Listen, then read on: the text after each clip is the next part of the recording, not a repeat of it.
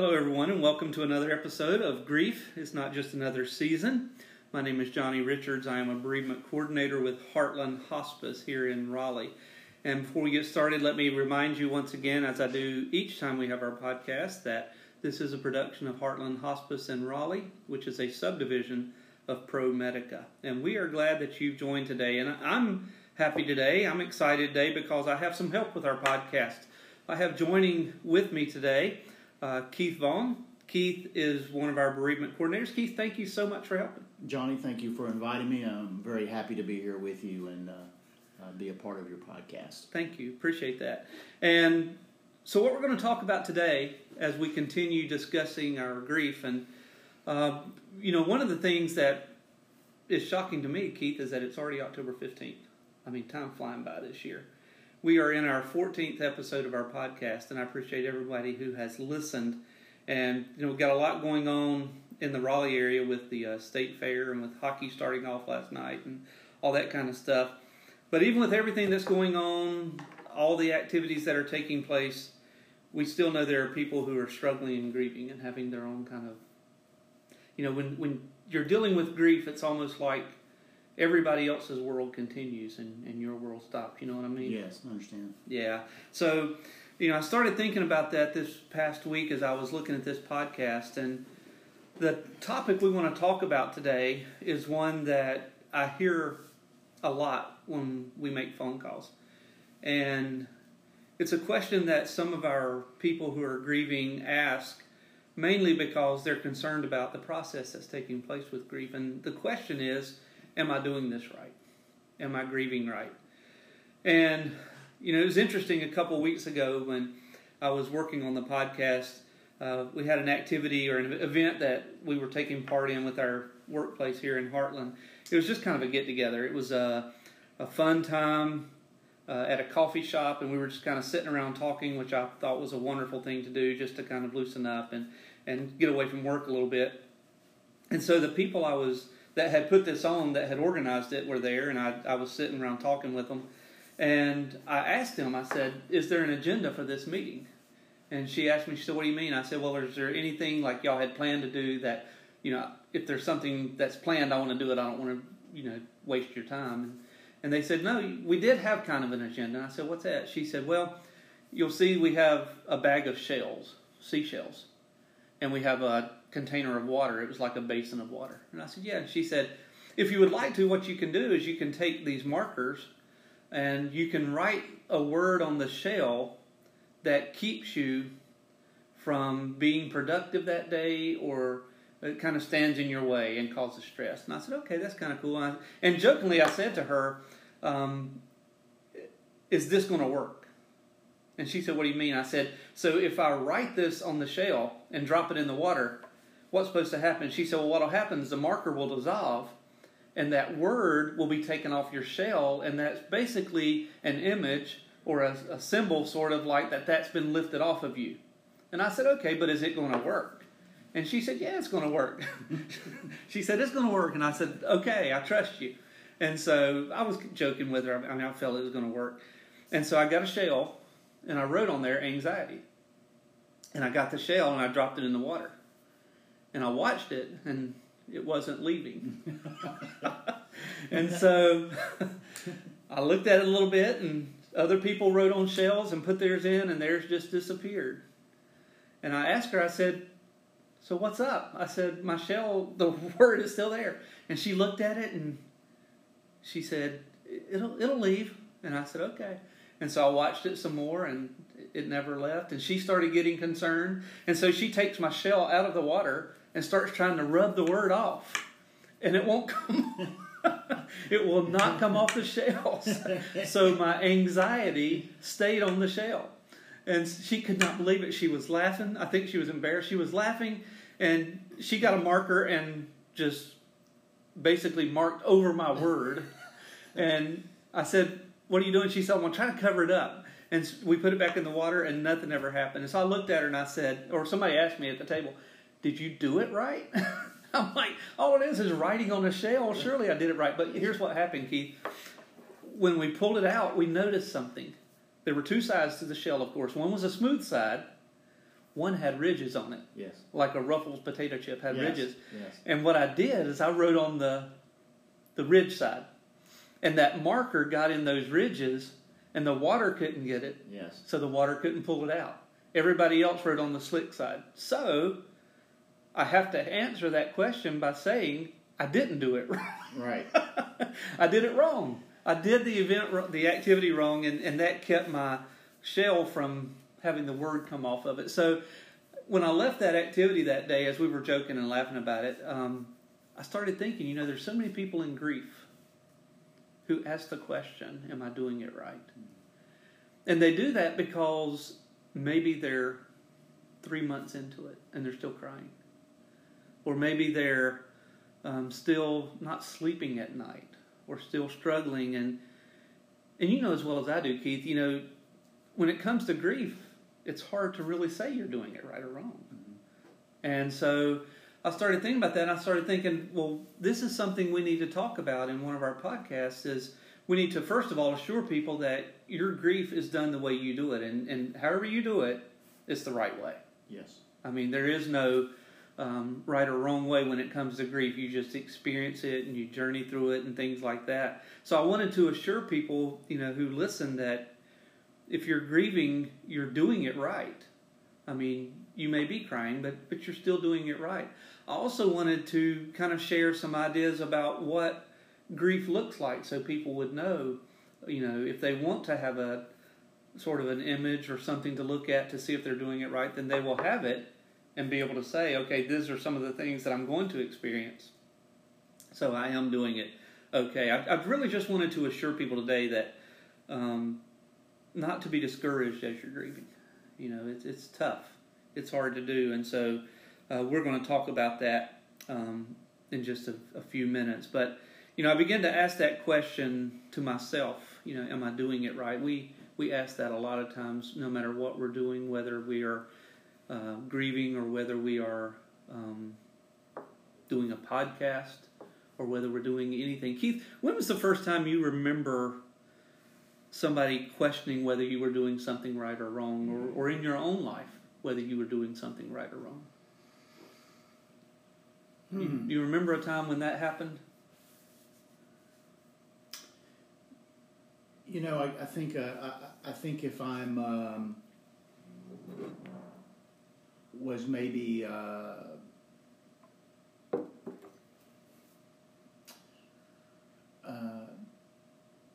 working on a project at school in woodshop, right, and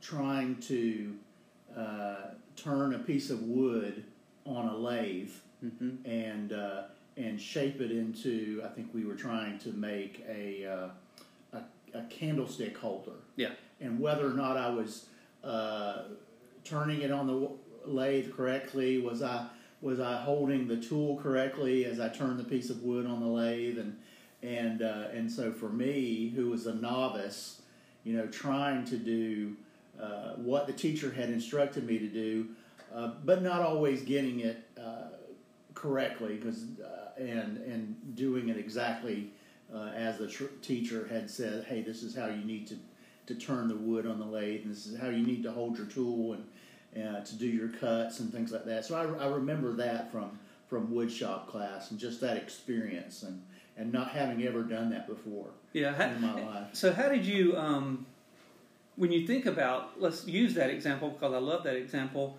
how did you determine whether you did it right or wrong? What was the gauge that you used to measure whether or not you were doing it right or wrong? I think for me, how the project came out, how the piece of wood came out at the end, and what it looked like, and was I happy with it? Was I satisfied with it in the process? And then looking at it at the end and say, hey, I think I did a pretty good job at this. I think I like what I did, and though it maybe some of what I was doing may have been a little bit unorthodox, but I was able to complete the process and come out with something that I was happy with, that I was satisfied with. Okay. And I take home, gave to my parents. Yeah. Hey, look at what I did at woodshop today. Okay, cool. Yeah. So, was there ever a time when you looked at what you created Mm-hmm. and compared it to how other people created theirs, and kind of wonder, why does mine look different? Or were you pretty satisfied with the fact that you were doing it on your own? Oh, sure. I think that's always a part of what we do, whether it was in art class or wood shop or other things where other individuals, where other classmates are making something, forming something, creating something. You kind of look at what you're doing and compare to those, and hey, why are they using those colors? Their drawing techniques look a lot better than mine. Their wood project seems a lot smoother than mine, Right. They used a better looking stain than I did. Those kinds of things. So I think we always compare ourselves and what we do to what other people do to determine, hey, did I do it the right way? Right. Or is my way okay? It's just different, because different doesn't mean wrong. Exactly. It just means different. Yeah. And we may work at a different pace than other people do whenever we're making something, creating something, writing something, doing something. Or grieving. Exactly. Or grieving. Yeah. Or grieving. We all have different ways to do it. That's Yeah. exactly right. And I appreciate you sharing that story, because that leads us into this idea of I'm doing it right. And I was trying to think, what is it that causes people to even ask that question? What is it that makes them in their mind think, am I doing it the right way? And I think part of that is what you talked about, is comparing it to how other people have grieved. Now, we may not look at somebody, if we're grieving, we may not look at somebody and say, am I grieving in a way that they grieve? But other people may look at us and say, you're not grieving the way that I grieved. Yes. And so you may not be doing it the right way, whether it's, you're not crying. Why are you not crying? Mm-hmm. Well, what we don't understand sometimes is maybe they've cried a lot beforehand. Yes. Maybe they've dealt with this anticipatory grief, and so they've dealt with a lot of that pain already and done that. Why haven't you got past this? Why I was good in 3 months. Why are you? It's 6 months. Why are you still dealing with this? Why are you still going through this and focusing on this? Yeah. It's hard, that comparing type thing that people do. People want to help you feel better, and people want to pick you up, but at the same time, we do tend to compare how we're grieving with how other people grieved. And another reason people struggle with this idea of am I doing it right is because of expectations that are set from other people. And I think expectations are set from different groups. I think we have expectations set from our family. Within each family are dynamics. Yes. And, the children could be processing grief different from a mom or a dad who's lost a loved one. Mm-hmm. They may be processing it different from a grandparent or a sibling. It's just according to how that person's made up. But sometimes our families expect us. You might hear a father say to a son, don't cry. Mm-hmm. Be strong. Mm-hmm. Well, that may be the way he deals with it. It may not be the way the son deals with it. Mm-hmm. So the son, in his mind, is saying, am I doing it right? If my dad says I shouldn't be crying, but I'm crying, am I doing it right? So there's the family expectation. I think there's also a church expectation if there's a person by faith. Now, you and I both have been in church work, and surely church people wouldn't have an expectation. Oh, no. Oh, not church people. Right. But they have their own expectation of how we should be grieving. Yes. They may be the ones who say, well, they don't even, preachers, they don't even look like it's bothering them, mm-hmm. And so we may be expecting them to be hurting more, because they've lost someone close to them, but we don't know their background. We don't know their story. So you have family expectations, you have church expectations, and you also have a social expectation. People who see you walking up and down the street. You may be walking up and down the street doing good, and somebody come up to you and say, didn't you have somebody die? And you're able to grocery mm-hmm. shop? Mm-hmm. So, yes. that's an expectation people have, is that we should be struggling more than we are. Yeah. and I think even the dynamics at work, like you may come into work and one coworker says, I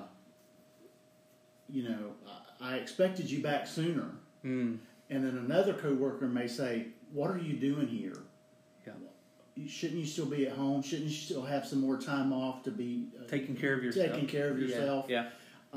Because of maybe how they dealt with grief, or how they think you should deal with the grief, because that's what worked for them. Yeah. People don't think a lot about expectations because we don't really share them, but I think internally we all have expectations of how somebody should do this, and that's why it's important that we let people know not to base your grief and how you're doing it on what other people expect. You know your body, you know things that you can or can't do. In just a minute, we're going to talk about some things you can expect to happen during grief, but don't let other people determine how you grieve. I mean, if you are having a day and you want to just cry because something happened, maybe it's an anniversary coming up or a birthday or a trip that you used to take every year with your mom and now mom's gone and you're not able to do it. And this day is just a hard day.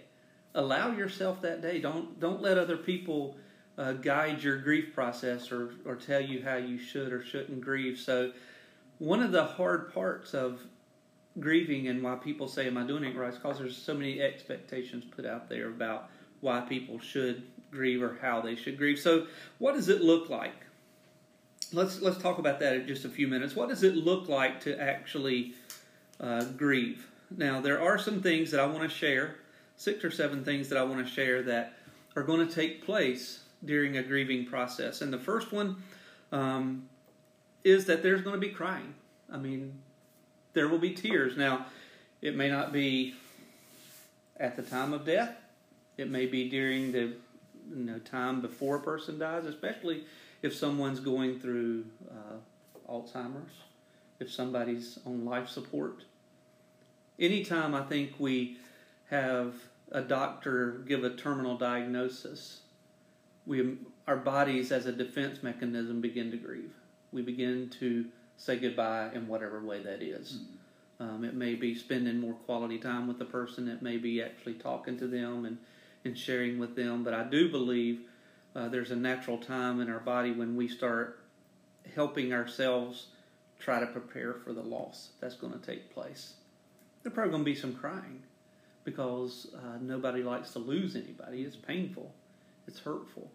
And so there's probably going to be some crying that happens when you're grieving. Another thing you can expect is it to be a long, lengthy process. I mean, Keith, I've lost both parents. The earliest one was 11 years ago, 2010. I still grieve. Now, you lost your father. How long ago? 2018, so 3 years ago, and I still grieve. You still grieve. It's just at different levels. Mm-hmm. And but like you said, there are markers in life that come up. His birthday, my parents' anniversary date, maybe even something I'm doing in the house, just like watching a ball game. Because my dad and I used to just watch ball games together. I remember that. And that might trigger a memory about my father and will kind of take me back to that place. But maybe not always in a sad way, but in a joyful way. I remember those times with him. But that's still a part of grief as well. Absolutely. The joy and the tears. Yep, absolutely. Both. Absolutely. And, like I said, my dad's has passed away in 1997, and that's a long time ago. Yeah. But, whenever I play golf now, I still remember my dad because we did that all the time. Mm-hmm. And so, that brings me back to a little bit of that pain. Not like it was. Sure. Able to continue on. Sometimes it's even happy laughing about some of the things we did. But, it's going to be a lengthy journey. It's going to be a lifetime experience. And no matter how long it has been since somebody passed, you're still going to have things that kick up emotion, we call triggers, that kick up emotion and cause that grief to come back. It's going to be a roller coaster ride. Yes. Some days are going to be great. Yes. Some days are going to be hard. And I'm not much of a roller coaster ride person. I've never liked roller coasters. so that's a little difficult image to put in my mind, but it is. You're going to have your highs and you're going to have your lows of grief. And it's, another image is the waves in the ocean. Sometimes it's going to feel like the waves are knocking you off your feet, and sometimes it's going to feel like they're only up to your ankles, and you're just wading through it. So there's different types of things that are going to happen in grief that come and go according to what's taken place. There's going to be some pain. There's going to be some pain in grief. I mean, part of the process of grieving is dealing with the pain. Now, some people like to sweep the pain under the rug. Mm-hmm. That's hard. Yeah. That's dangerous. Because unless you're able to work through the pain and process the pain and deal with the pain, then you're never going to get over the pain. Mm-hmm. And so it's going to be hard to do that. There may be some anger. There may be some anger in your grief. Especially, we hear from spouses who are having to do things they've never done before. Mm-hmm. And it's frustrating. And it's painful. Sometimes people experience some bitterness and they're upset about, having to do the things that they never had to do before, and that's understandable. So there may be some anger. But there also is going to be, and this is the thing, I want to end up with today, is I want to encourage you through your grief, because there is going to be a sense of being empowered as you grieve. The more things you get through, the more things you will understand you can do. And then you'll understand, I'm not as weak as I thought I was. Mm-hmm. And you will be able to handle things that you never thought you could handle. You'll be able to discuss a person's loss without losing control. One of the things I always try to tell people is the purpose of grief, and the reason we want to help people here at Heartland is because we want to allow people to be in control of their emotions instead of allowing the emotions to control them. And because emotion during grief can be very hard. But, grief's difficult. Grief's a hard journey. It's a hard part of life. But I don't want you to think today that it's a right or wrong. It's a way that you do it the best way you can. Some people say it's living day to day or hour to hour or minute to minute, and that's true. It is. But, I want people to understand that the way you do it is correct. Yeah. I would say that when we talked earlier about expectations, we don't have to meet anyone's expectations but our own. Right. And I thought about the expectation of tears and crying, that for some, there's an expectation that you cry openly in public. There's some people who would rather cry in private, mm-hmm. and I think that's okay. Yeah, exactly. There are some people who've had to kind of postpone their grief because they've had to be the strong ones for the others in the family, so they have not had time to grieve until later on, mm-hmm. and they can be by themselves and have that experience. Yeah. And then they may want to do that privately as well. Exactly. And so it is different for everybody in the way we process it and when we can experience based on what we're trying to do in the midst of the moment. Mm-hmm. Exactly. Well, we hope you have been helped a little bit, being encouraged through today's podcast, dealing with the right, doing it correct way, and understanding that there is no real correct way. It's just a way of doing grief and processing through it. Keith, thank you so much for joining me today, and hope you'll be with me again next time. Thank you, Johnny. Thank you for having me. Yeah, it's been a good discussion, and I appreciate your help so much. And maybe you've been listening and you wanted to send us a note or let us know what you think about it. Please email me. I've given you the email before. I'll give it to you again. It's johnny.richards@hcr-manorcare.com. And if you would, maybe you've got something you want to share, some way that you've been dealing with grief that might help someone, please send that in, and we'll be glad to look at it, read over it, and get back with you. But thank you again for listening, and until next time, we hope you have a good day. Goodbye.